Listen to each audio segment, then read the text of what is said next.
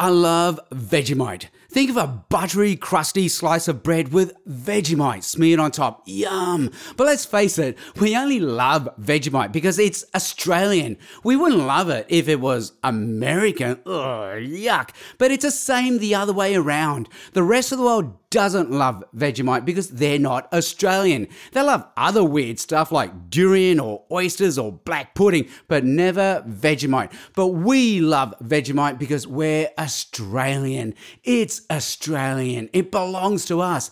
It's the same with Jesus. The rest of the world finds us unlovable, not smart enough, not rich enough, not good looking enough, but Jesus loves us because we belong to him. He loves us so much that he died for us and poured out his spirit on us so that we can belong to him forever. And yes, there will be Vegemite in heaven, so the rest of the world better learn to love it. G'day, I'm Sam Chan with God in 60 Seconds. For more space to think and talk about God, go to thirdspace.org.au.